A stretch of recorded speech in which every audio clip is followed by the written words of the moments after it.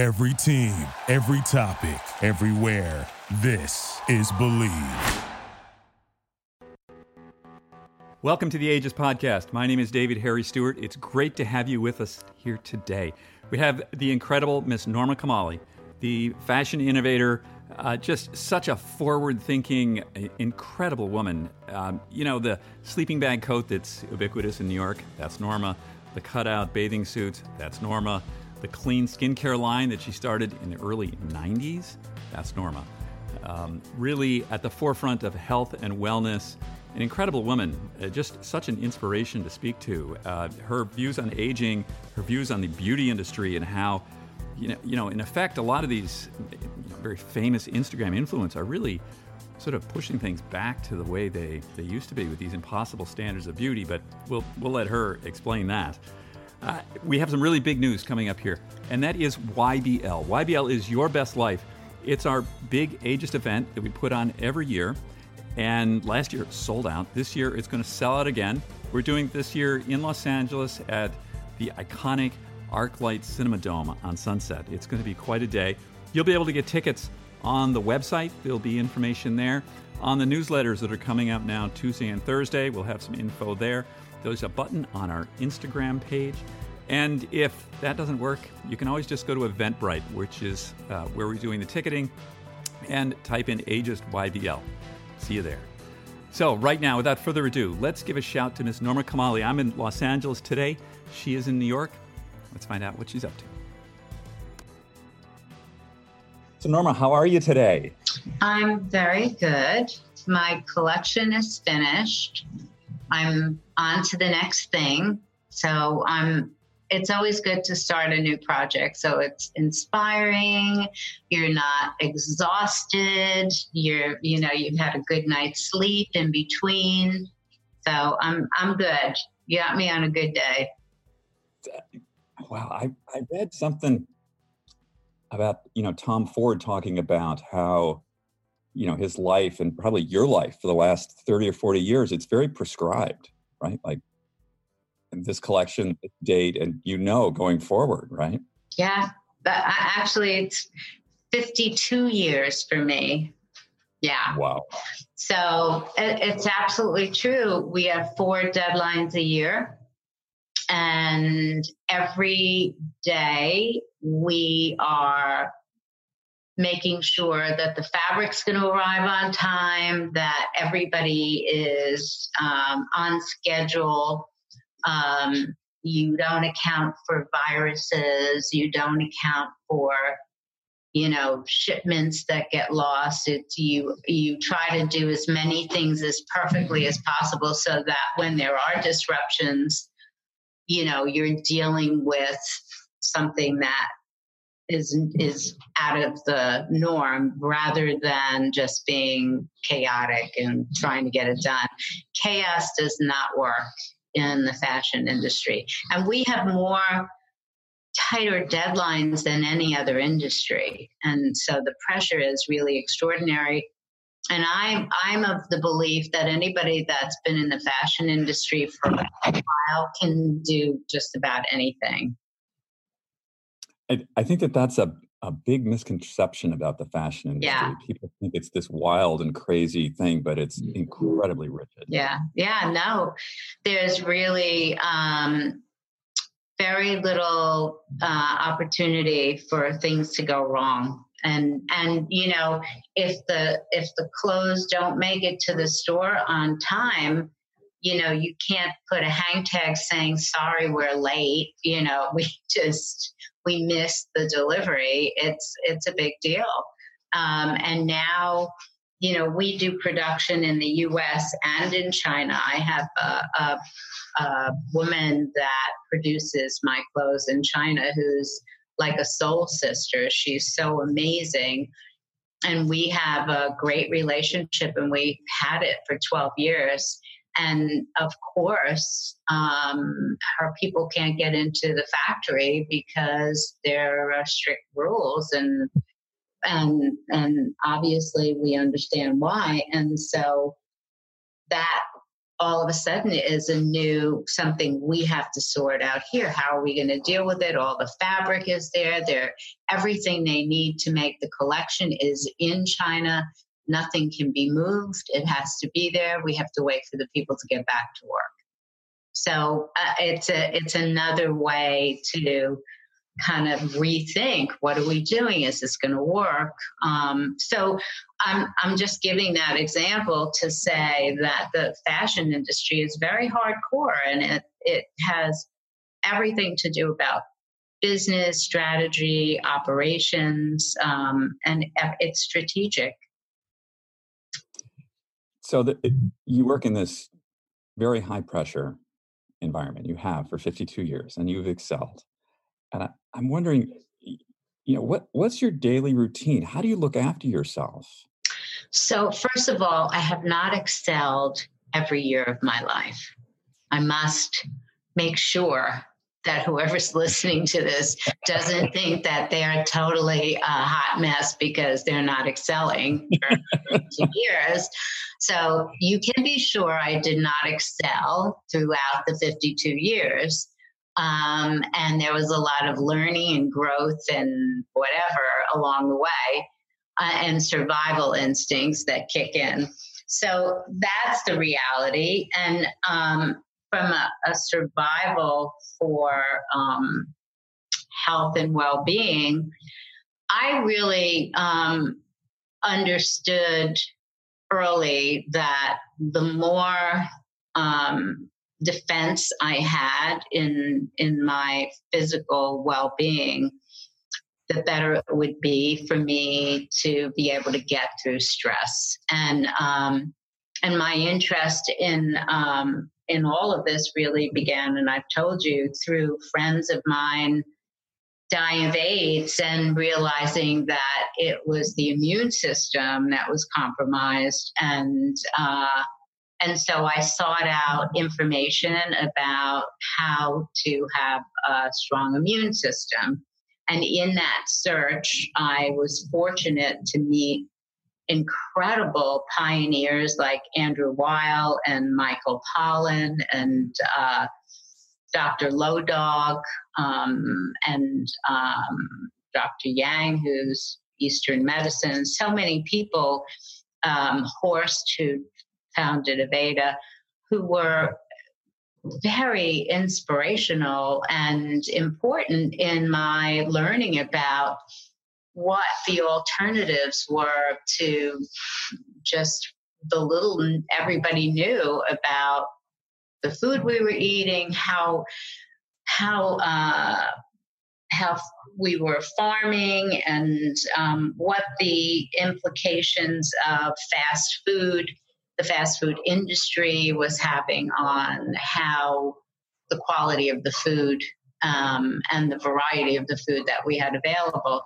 And learning all of that, and I sort of kept it to myself for a very long time, and I started to apply practices, and I found that I really felt so much better when I paid attention to what I was eating, and that exercise was a part of my life every day, and all of that, and understanding the value of sleep, and that it isn't something that happens when you head on your pillow, that it's part of sort of a process of how you get through a day. I started meditating actually in the 70s, so I had that to use throughout the years.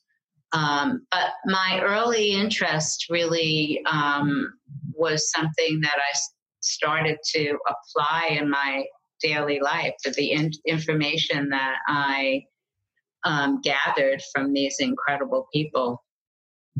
So what does your day look like? What time do you get up? I get up really early. I mean, I can get up anywhere between 4:30 and 5:30. Wow. But I go to bed really early too, obviously. And I love the morning. It's such a quiet, private time. I get in early. because nobody's here, and I can spend time thinking about what I want the collection to look like, putting things together so that I can distribute work to my staff and that everybody's focused and directed so that whatever my goal is, I have everybody kind of going in that same direction. And quiet time is very important for me. I mean, silence is just my safe place. And we're overstimulated, so obviously silence is golden, as they say. Right. Absolutely. So you have a line of skincare products that are, I use them. They're great. Good. But so let's talk a little bit about beauty. Uh-huh. So, we're a little older now. What does beauty mean to you today? Yeah. Well, for so many years, the fashion industry and the beauty industry defined beauty for us, right? There would be a model or a look that would be the look that everybody aspired to have. And then everybody who didn't look like that would feel bad about themselves and either try to do everything like that or basically just be depressed. So the beauty of the beauty world right now is that individual beauty is really great. And that means individual beauty at any age, as long as it's as authentic as it can possibly be. And the picture of beauty is really because it's a healthy skin, healthy eyes, shiny hair, that the projection of that authentic beauty came from health and well-being. So if that exists, if you want to put on makeup, it's for fun. It's not to hide your face or your skin. And so if that's the premise, then that can work for men too, that it's an approach to a healthy approach to beauty. Social media, unfortunately, continues the old sort of fashion beauty industry doctrines of what's beautiful. So there are some people on Instagram, for instance, who are very powerful in their image and that people want to look like. I mean, Kim Kardashian could not be more of an example, or Jennifer Lopez, or, a number of women. And I think that I have so much respect for them because they work so hard and they're so good at what they do. And because of that and the way they look, there's a lot of women that feel they have to look like that. But there's also a team that's helping them. They're and they have, sometimes a village when they need it. And not all of us do that. I mean, most of us don't do that. I don't have makeup artists or people doing my hair. I don't have that kind of a life. I do my own hair. I brush it, as you can see, nothing really when it is. And that it's just it's a real life, and that authentic beauty for real life people has to come from a healthy lifestyle. Right. I think we'd spoken earlier about that your views on this have changed somewhat.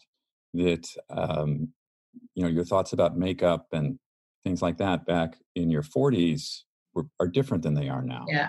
Well, I mean, I was obsessed with makeup. I mean, when I would spend hours, it would between teasing my hair in the 50s and 60s, like the early 60s, teasing my hair and literally painting a face on my face because I was an art student and I had a painting scholarship, and so I was good in the artistry department. And so I would it would be maybe an hour and a half to 2 hours just to get out of the house. This is not for a party. This is not this was, and I wasn't the only one who was spending that much time on it. That's what women did. And in fact, I had friends who were married and their husbands never saw them without makeup, ever. Never. Like they would go to bed with makeup on and then make sure they got up early to take a shower and then put makeup on before their husband would see them. So there was a lot of cuckoo stuff going on obviously in the world of women's heads, but so makeup was always fun for me. I loved it through my 20s, 30s. And then as I saw, like by the time you're in your late 30s, your skin is changing. There are lines on your face. And the more makeup you put on or the more effort you put into hiding what's happening, the worse it looks. And so I decided that I had to just step away from, makeup in the way that I had been using makeup. And so I was working with a cosmetic company at the time, and I developed a skin line in 1993 to sort of answer the question of how can you have good skin good enough to not have to wear makeup. And I used a lot of C products. And it was quite nice, but it was way ahead of its time. I mean, truly way, way, way ahead of its time. And so when I opened the Wellness Cafe after 9/11, where I focused on products that I curated that were strong on, building the immune system and sort of protecting the immune system, one of the things I did was I brought back products that could be used for a no makeup, go bare kind of approach to beauty. And I had a tremendous following just through the Wellness Cafe. And so since 93, I haven't been ever wearing makeup. But it's, sometimes I'll wear eye makeup or not wear eye makeup, but the idea of covering my skin, hiding my skin or hiding lines on my face was just sort of out of the question. And it's very freeing and it's very empowering to be able to go to the gym and sweat and not have to think about it or go swimming or just make love and not feel like you look like you got dragged down the street. I mean, it's a good feeling to not have to worry about the light in the elevator. Is that, neon light or, gonna fluorescent light gonna show the makeup line, which is what I would think about when I wore makeup is like, oh my God, is the lighting in here gonna just like make me look like Count Dracula's sister, or am I gonna, so I don't think about that. I don't, it's not even in my mindset. This is what it is. And I'm okay with it. So you bring up a memory. I shot a story for Cosmo, like late 80s or something, early 90s. Right. It was called Makeup to Go to Bed In. And it was that whole ethos of exactly what you said, like never be seen without makeup ever. Yeah. I'm so glad that's done. Yeah. But you will even see, I'm very consciously aware of this. So when there are ads on TV for sheets, there's always some new sheets that'll help you have the best night's sleep. and the woman is wearing makeup. And Right.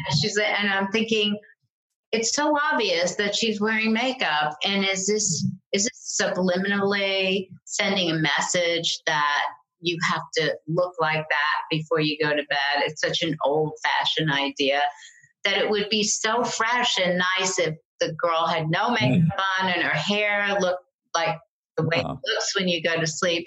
But she was so perfect. It was like not believable. Have you watched the morning show? Of course. Right? Yeah. So whenever they're getting, they're like waking up or they're going to bed, they're perfect. Perfect. Like, I know. absolutely perfect. I think, what do they, what? Yeah. Well, I mean, it's, that's sort of an abstract.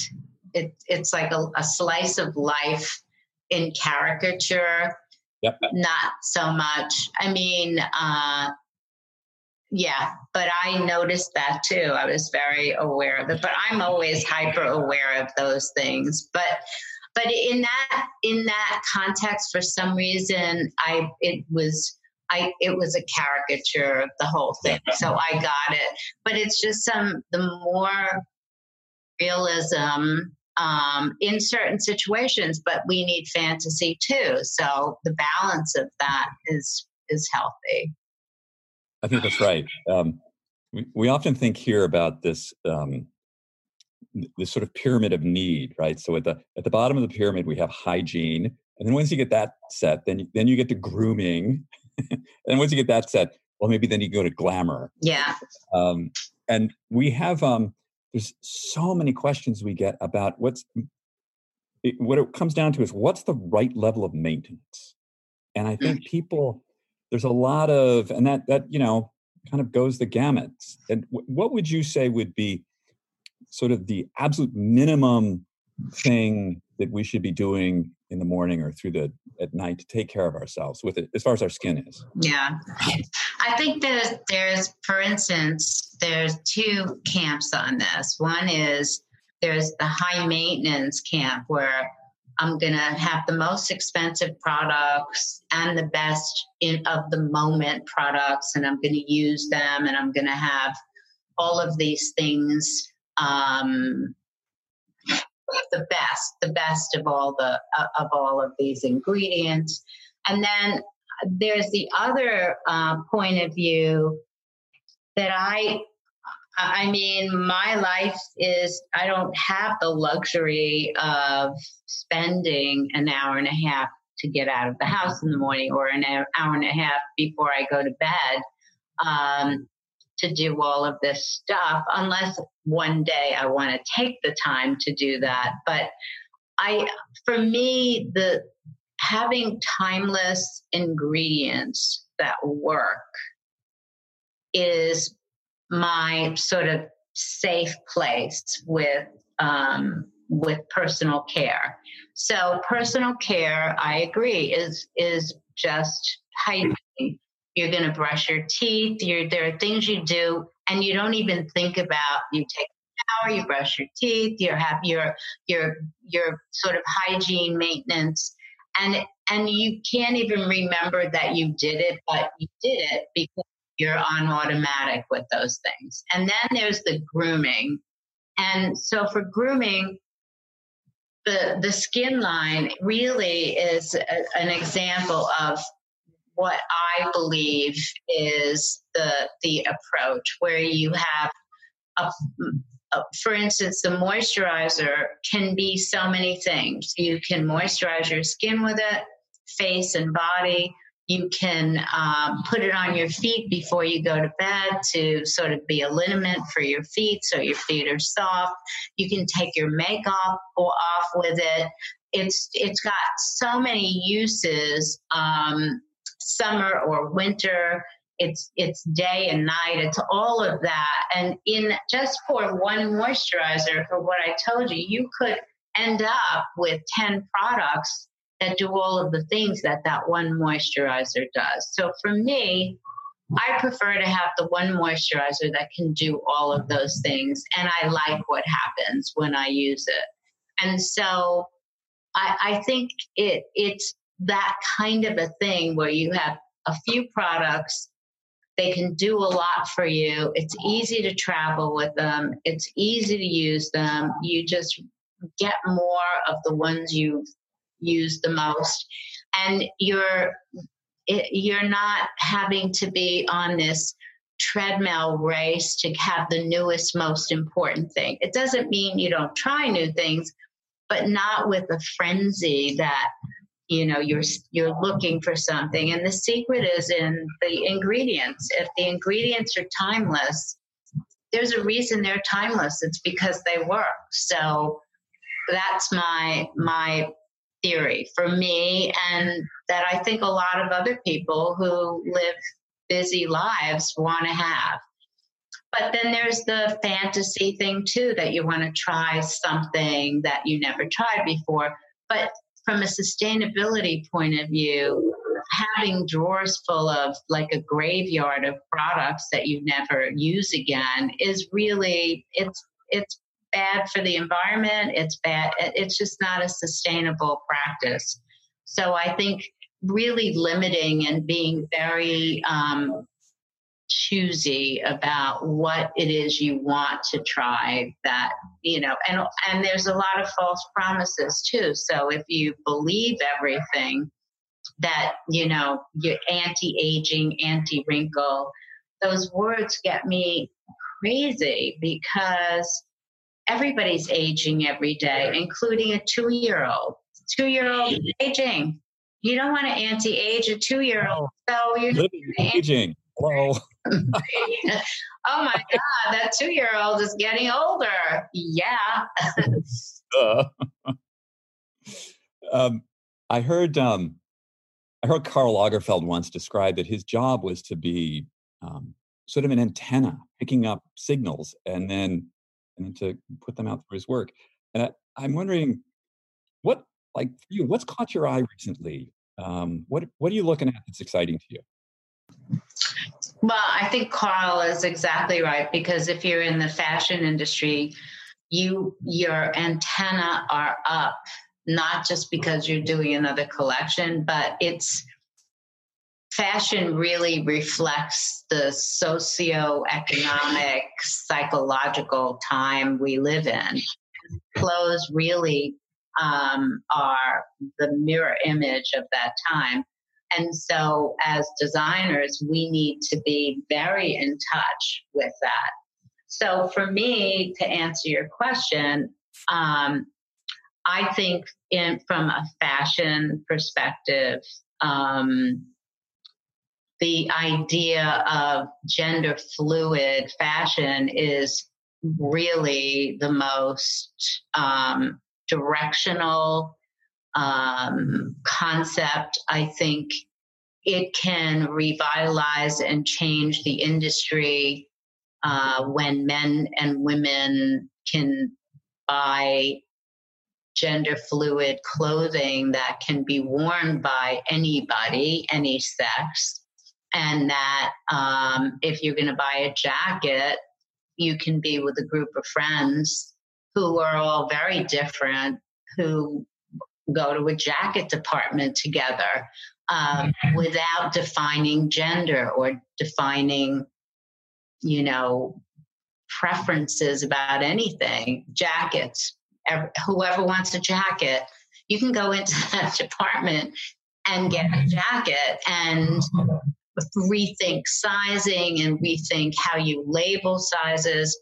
So I really believe that it's not only a smart idea for the industry, but it is so exciting and so inspiring when we show the collection on, I do it sort of traditionally on female models, and then I'll have 4 very different, very, very different in personality and style, 4 male models come in and interpret the collection personally, and they style themselves and present in the photographs the way they would want to present how they look. And it is so exciting to watch. It's so exciting to see the result of what their choices are. And it's the most creative, free-spirited experiment that I've seen in a long time. And we keep getting really fun editorials now with just these really incredible styled looks with a gender fluid kind of feel about it. It's just fresh and I think looks better than anything. That is so interesting. It reminds me of this idea. You know, we're in a time now where there is gender fluidity, and the idea that, you know, it wasn't that long. I mean, like 15 years ago, to have like a black girl on the cover of Vogue was just like it was like crazy.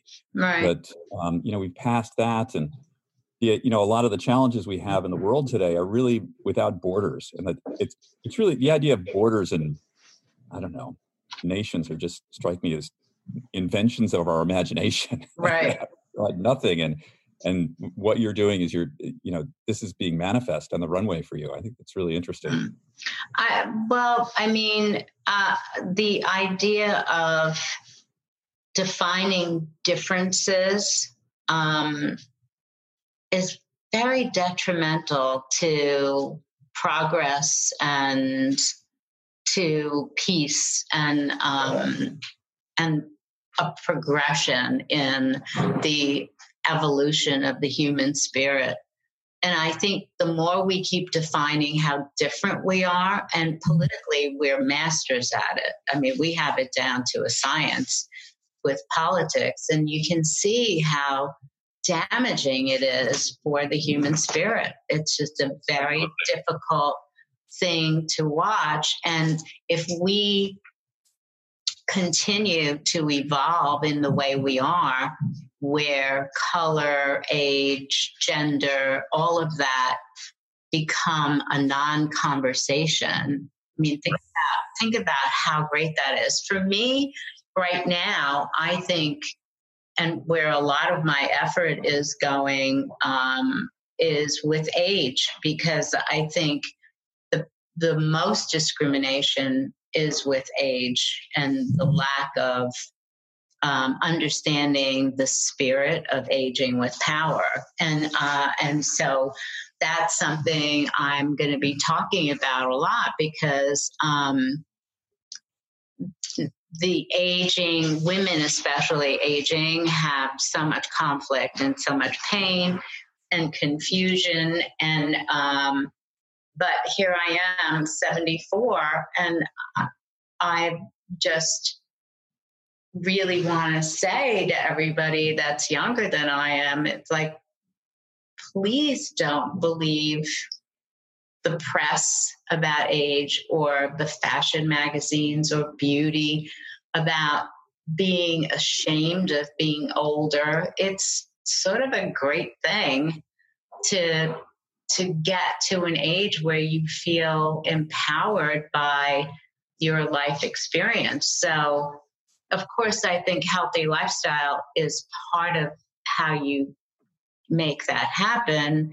But I think even more than gender or race or any of the conflicts that we've talked about for decades, age is the one that's still the rawest and the most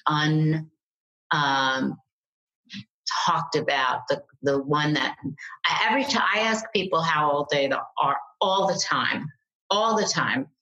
And what do they say? How do they react to that? And it's like they don't know, because nobody ever asks their age. Right. So it's like a question they never have to answer, because the polite thing is you never ask anybody their age. And I thought, well, I sort of have the right to ask, because I can be sure I'm older than everybody that I'm asking their age. So if they have a problem with somebody older asking, that's it should not be a problem for them anymore. They should be able to feel free about saying their age, but they're so afraid of being aged out of, a job or an opportunity or a marriage or whatever, that everybody holds that tight. Even my dentist, I said, so how old are you? And he said, oh, nobody ever asked me that. I'm like, I don't know if I should tell you. And I said, are you kidding me? I'm 74 and you can't tell me your age and you're clearly younger than I am. So think about how, and this is a guy, right? Think about how age inhibits our ability to be proud of all that we've acquired with experience through our lives. I mean, it's such a confusing conversation, but it's very real. It's very messed up. Mm-hmm.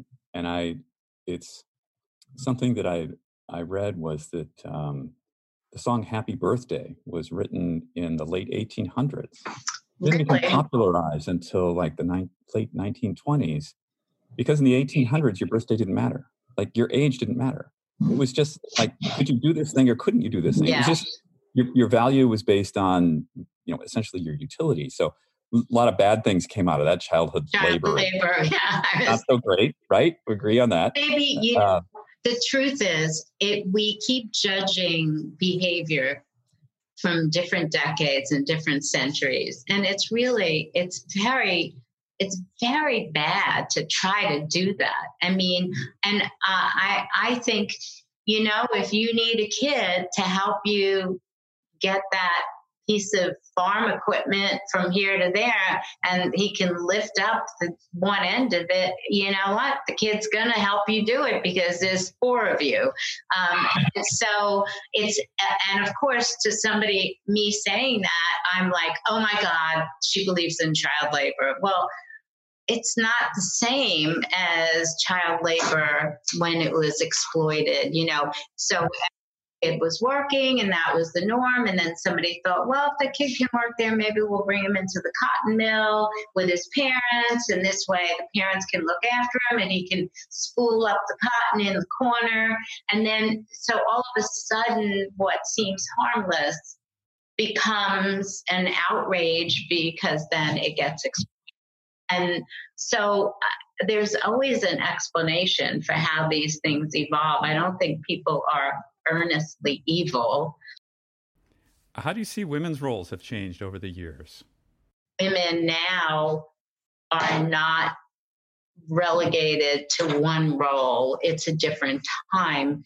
Women, because we are the nurturers and the mothers and we give birth, sort of were put into a category, and that category just didn't work for many years, especially after, I think, the feminist movement of the 70s. The tolerance for any of that was just not acceptable anymore. And, the outrage is real, but it's very hard to condemn men at a time where that's what they were taught. That behavior was that this is okay. And women that were not saying don't do that. They were showing that that's what's accepted. So I'm not forgiving the behavior for sure, because I've had some horrific experiences in my life, and sometimes they seem to happen daily, and they still happen today. But it's certainly, there's a consciousness now that's really much different from what happened before. But you can't condemn everybody in the past for what was happening. There's a different, so much is different. People are doing some cuckoo stuff. So people are going to look back at us and think, you know what they were doing? It's like, I'm sort of thinking I know what they might be saying. Norma, it strikes me that you have such a great relationship with yourself. you feel so comfortable with yourself. I'm just observing this. Where do you think that came from? I think self-love is the hardest thing to learn, and I'm new at it. And some people maybe never reach that point. But the only way you can attract the right people to you or opportunities is to have self-love. And so, like I said, trying to learn that is a process, but it has to be something people consciously make an effort to do. It just doesn't happen to you. Just like it's very hard to love somebody because we wonder if we can trust people or will they love me back? But if you love yourself, then that's not an issue. Because if you love yourself, that person is going to love you too, because they'll know there's something valuable there. So I think the answer to that is self-love. And Tanner is giving me signals that I have to. Okay. This has been wonderful. You're just the best. I love the consistency of your message and really how you've been doing essentially the same thing for 52 decades. years. 52 years. But it's, like you said, it was like what you're saying, the things that you're talking about were very much ahead of their time in the late 80s, early 90s. And now they're very much of the moment. Yeah. I think that's brilliant. Which is great. It makes me very happy that that's what's happening now, which is good for everybody. So, well, it's very nice. Thank you so much. It's very nice to be speaking with you and seeing you in the closet with your headphones on. It's a little... Oh, you just outed me. Martian-y, but it's good. I'm only seeing a silhouette. So I'm seeing glasses, headphones, a very sleek shaped head. So yeah. It's a little futuristic, but it looks good. Oh my God, there you are. It's nice to see you finally. Thank you very much. I appreciate it. Thank you so much. I really appreciate your time. You're just such a North Star for us. Oh, thank you very much. Have a great day. You too, Norma. Take care. All righty. Bye-bye. Mm-hmm. Bye now. Bye.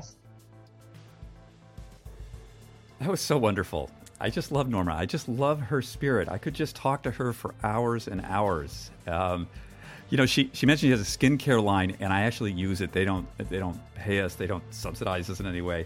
She sent me some stuff, and it's really great. I really like the exfoliator. Next week, we've got Mr. Chip Connolly coming to speak to us about his experience with Modern Elder Academy. He's been running the academy now, I want to think, for, about a year and a half, and I think he's maybe gone through 50 cohorts. And my guess is he's learned a lot. And I'm super excited to speak to Chip. He's a wonderful guy.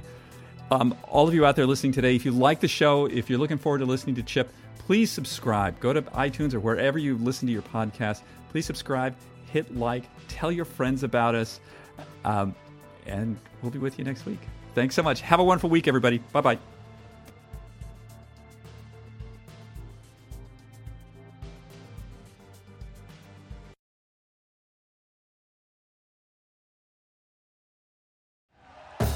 Thank you for listening to Believe.